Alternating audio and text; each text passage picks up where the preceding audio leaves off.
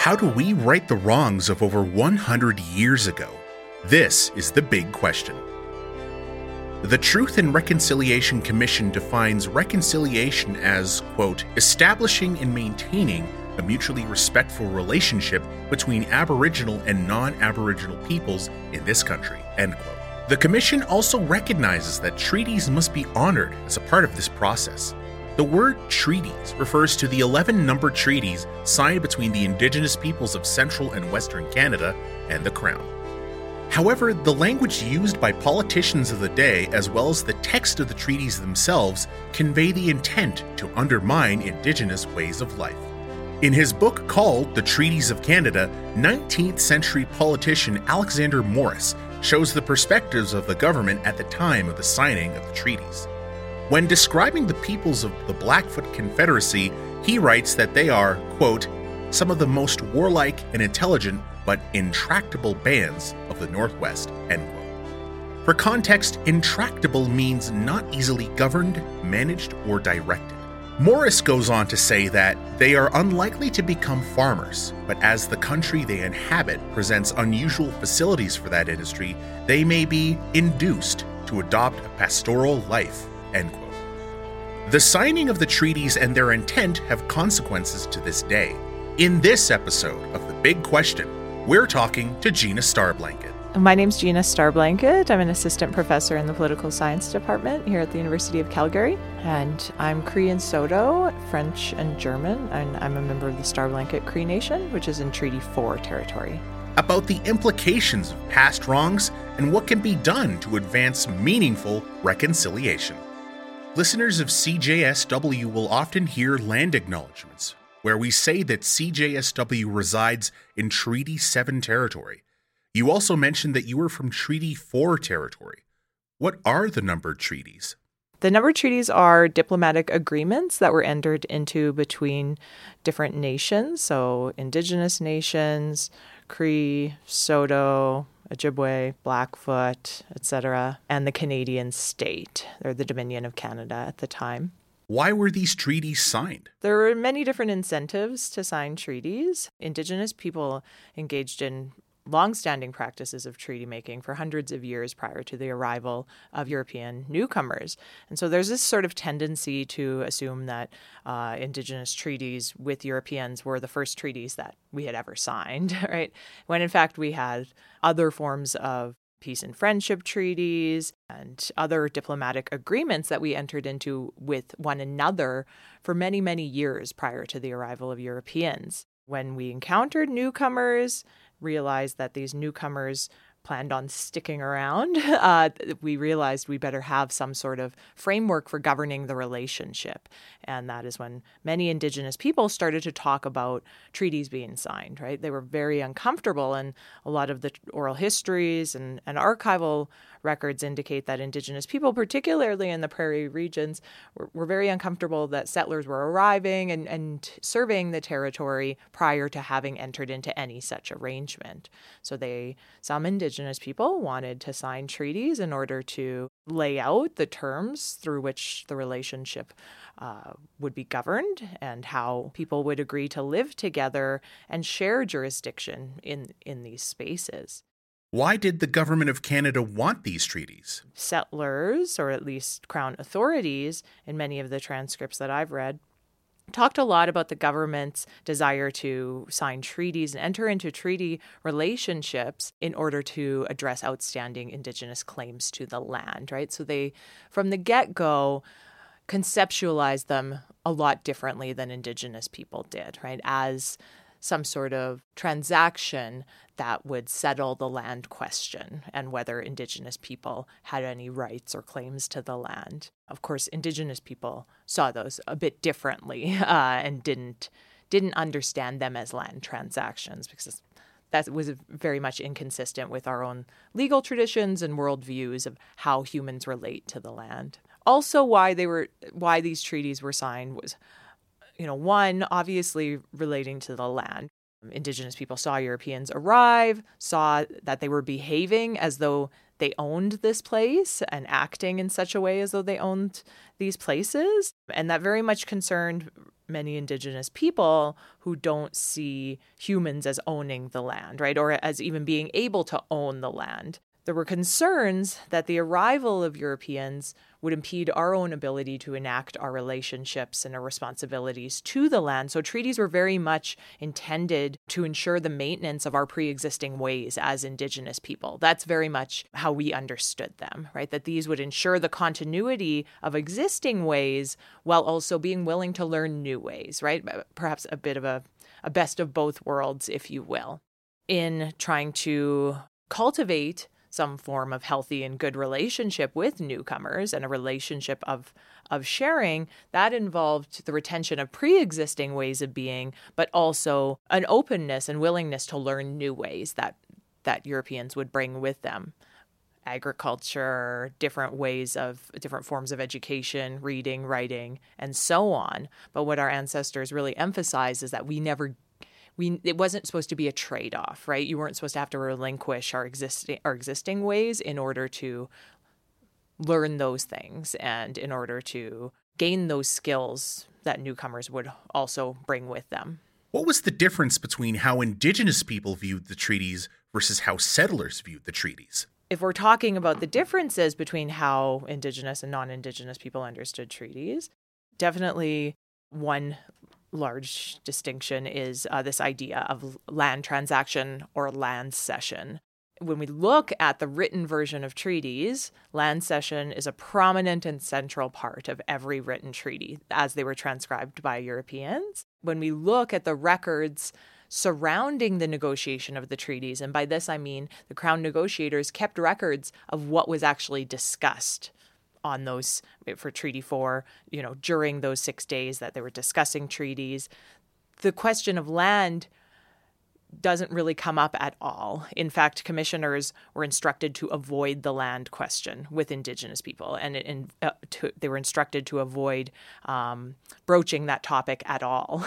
So while land wasn't talked about during treaty negotiations, it formed a very prominent part. Land cession and land surrender formed a very prominent part of every written treaty. So that discrepancy, that question over land, and that different understanding over land has really been at the root of most of the major issues surrounding treaty implementation and major disagreements surrounding treaty implementation that have ensued since. I wanted to take a minute to describe some of the posters used by various officials to entice immigrants to settle in the West. This first one has bold lettering at the top with plenty of exclamation points. It reads, Canada, healthy climate, free schools. 160-acre farms in Western Canada, free. Another one describes Western Canada as the new El Dorado, likening it to the fabled city of gold. The text on the side of this poster reads, homes for everybody. Easy to reach, rich virgin soil, and more. But attention should also be paid to 2 lines that say, nothing to fear and protected by the government. At the bottom, the poster ends with, this is your opportunity. Why not embrace it? I asked Gina how Canada used these treaties to perpetuate the viewpoints conveyed by these posters. Treaties, I think in many instances, get invoked not just to perpetuate colonial viewpoints, but to perpetuate the theft of land and the denial of political authority. So it's not just, what the colonial or Eurocentric reading of treaties is. We have to also understand that reading as having concrete legal and political implications, right? So colonialism, obviously, it's quite well established, quite well recognized now that it's driven by and sustained by capitalist motivations, right? The drive to obtain and exploit the land. This is a central part of the colonial experience. And this is something that's ongoing, right? This isn't just something that happened 100 years ago. It's something that has effects that continue to this day. And by that, I mean the dispossession of land and our political authority. So we agreed to share this land with newcomers. That was very much consistent with our own political traditions, our ideas of humans' relationships with the living earth. But then Canada usurps it, places parameters around our ability to carry out our rights and responsibilities to the land. Indigenous people get relocated, estranged from our territories, rendered alien in our own homes. And, even those that weren't relocated from their ancestral territories then get denied the authority and jurisdiction relative to those territories, right? So we see all of these things, initiated by, of course, some of the legislation that Canada was developing at the time in the form of the Indian Act, but that is still in place, right? That denial of jurisdiction and Indigenous government and Indigenous law in these places, that denial is still ongoing, right? It still places parameters around our ability to protect the land and enact our responsibilities to it and ensure that future generations can enjoy it in the way that we would like them to. When settlers were promised protection by the government and advertising, "You have nothing to fear," what did that mean? Early settlement campaigns really advertised the idea and championed the idea that these territories were wide open, unoccupied spaces, and where Indigenous people had largely vanished, either died off, been assimilated, and so on and so on. Where Indigenous people did exist, in some of those immigration handbooks, they describe us as, being satisfied with little parcels of land and hunting grounds that are in the margins or the periphery of that fertile land that's desired by settlers, right? So from the get-go, there's this idea of the vanishing Indian, or the idea that if Indigenous people have mostly been eliminated from these territories, and those who haven't aren't going to pose much of a problem. How they sought to ensure that was through the imposition of European orders of law and governance, right? And so the idea, there was very much this idea that Indigenous people did not have forms of government or mechanisms to enforce order and law in our own communities. And of course, we know that that's not true. We had very, very long traditions of how to constitute ourselves politically, legally, long traditions of what we would do when there was conflicts between peoples, or, when injustices had occurred. How did the settlers' legal system take precedence over the Indigenous legal system? First, they needed to identify the need or the absence of any system of law and order that paralleled its own in these spaces in order to justify the extension of its own forms of government into the region. So what then happens is we see this simultaneous imposition of Canadian law and systems of government, both within newly established settler societies, but also within Indigenous communities, right? So we see them imposing these forms of European government and these models of government on Indigenous communities through the Indian Act in the form of the Band Council system and so on.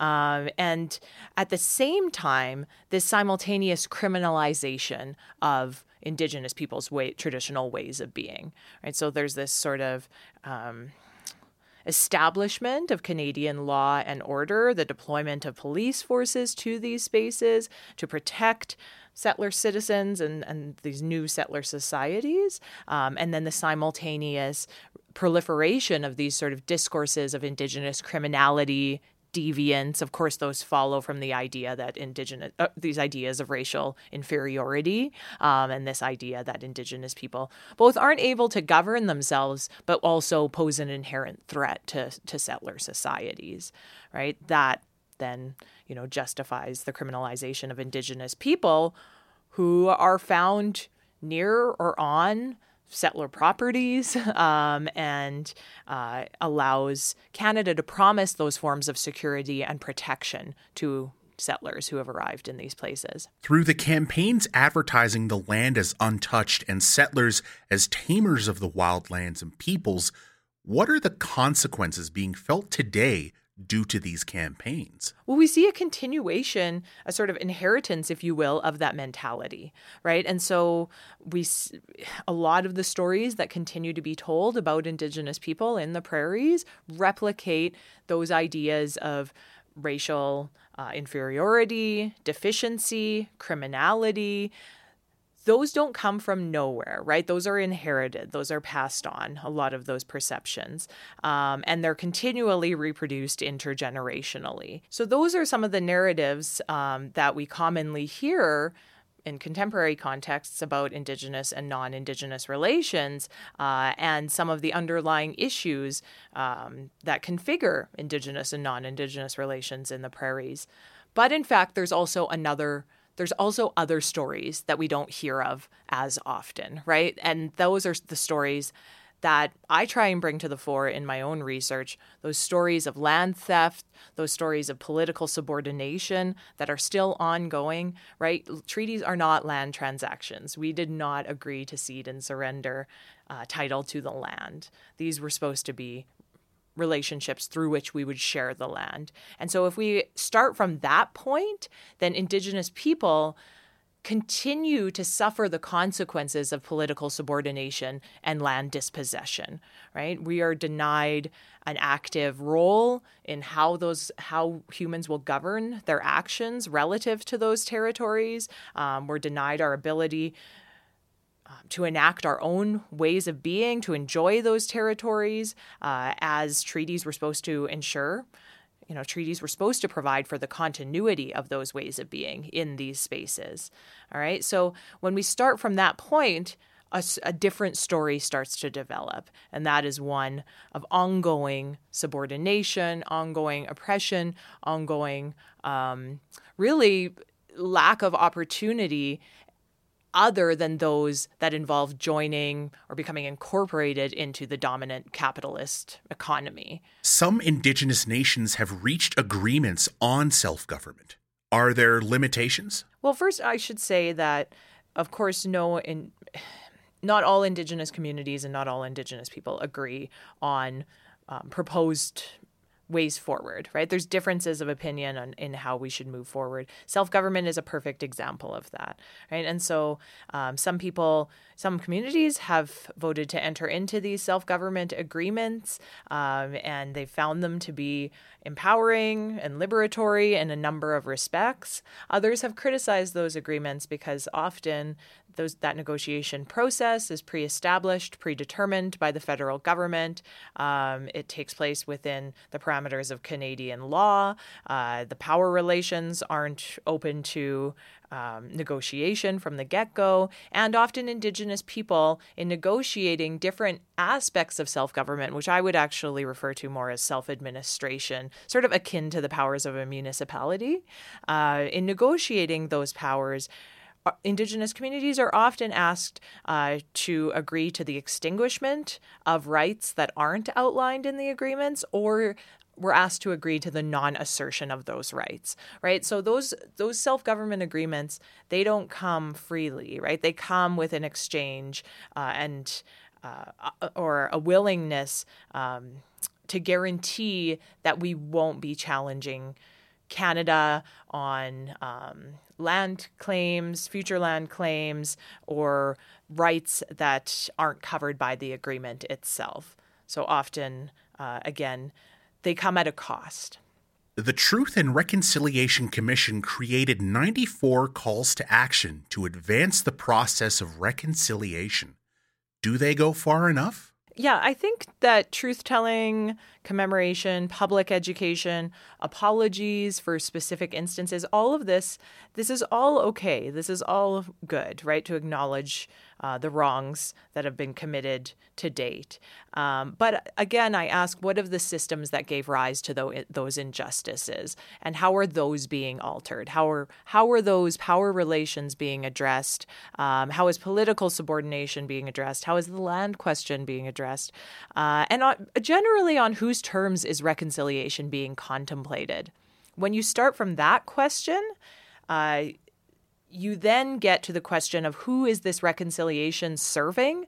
What is it attending to? But most importantly, what is it not attending to, right? What is it leaving out? Given how far things have come between when the treaties were signed and today, how do we approach reconciliation?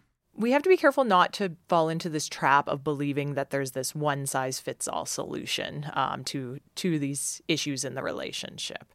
And second of all, the possible solutions that people propose are often a bit of a caricature, right? Give all the land back and send all settlers home and their descendants, or, have Indigenous people essentially give up any claims to distinctiveness and distinct rights and assimilate into the broader Canadian society. There is a lot of space in between those two poles to think of solutions, right? To think of ways of improving the relationship. I mentioned before that this has to happen at multiple scales. So at the interpersonal scale, there are things people can do in their everyday actions and interactions to either reproduce or challenge the very prevalent forms of racism, the colonial dynamics that continue to play out in our interactions every single day. And so some of that, is informing yourself. Some of that is learning about a story that is different from the stories that you hold. Part of that is having those uncomfortable conversations, perhaps, leaning into that discomfort and working through that and then learning something from that. At a broader scale, there's also a lot that governments can do, or that we can try and push our governments to do, to hold them more accountable. So I think that a first step is that federal, provincial governments need to take Indigenous governments seriously as distinct orders of government that were affirmed in the signing of treaties as we understand them, right? So that's something that can be done. And from there, we revisit these, revisit existing jurisdictional arrangements that were established at a time when it was illegal for Indigenous people to mobilize politically or organize politically, right? So we now recognize that those restrictions were wrong, that they were unjust, but we haven't substantially changed the system that gave rise to them. We still live within those configurations. So I think revisiting that is a first step. Going forward, who plays a part in righting the wrongs of over 100 years ago? So who plays a part in this process? Everyone who resides here in Canada is implicated by the structures of colonialism that continue to exist. Thus, everyone has a role in addressing this. When I say everyone is implicated by these questions, I mean that colonialism operates at multiple scales, from the everyday interpersonal interactions to the broader interactions between governments. And by that, I mean Indigenous, provincial, and Canadian governments, right? So we need to conceptualize solutions at multiple scales, also in the everyday and in the long term. Where do we go from here? I think where we go from here, we need to acknowledge ongoing wrongs that are committed in Canada's collective name, in the name of the national interest.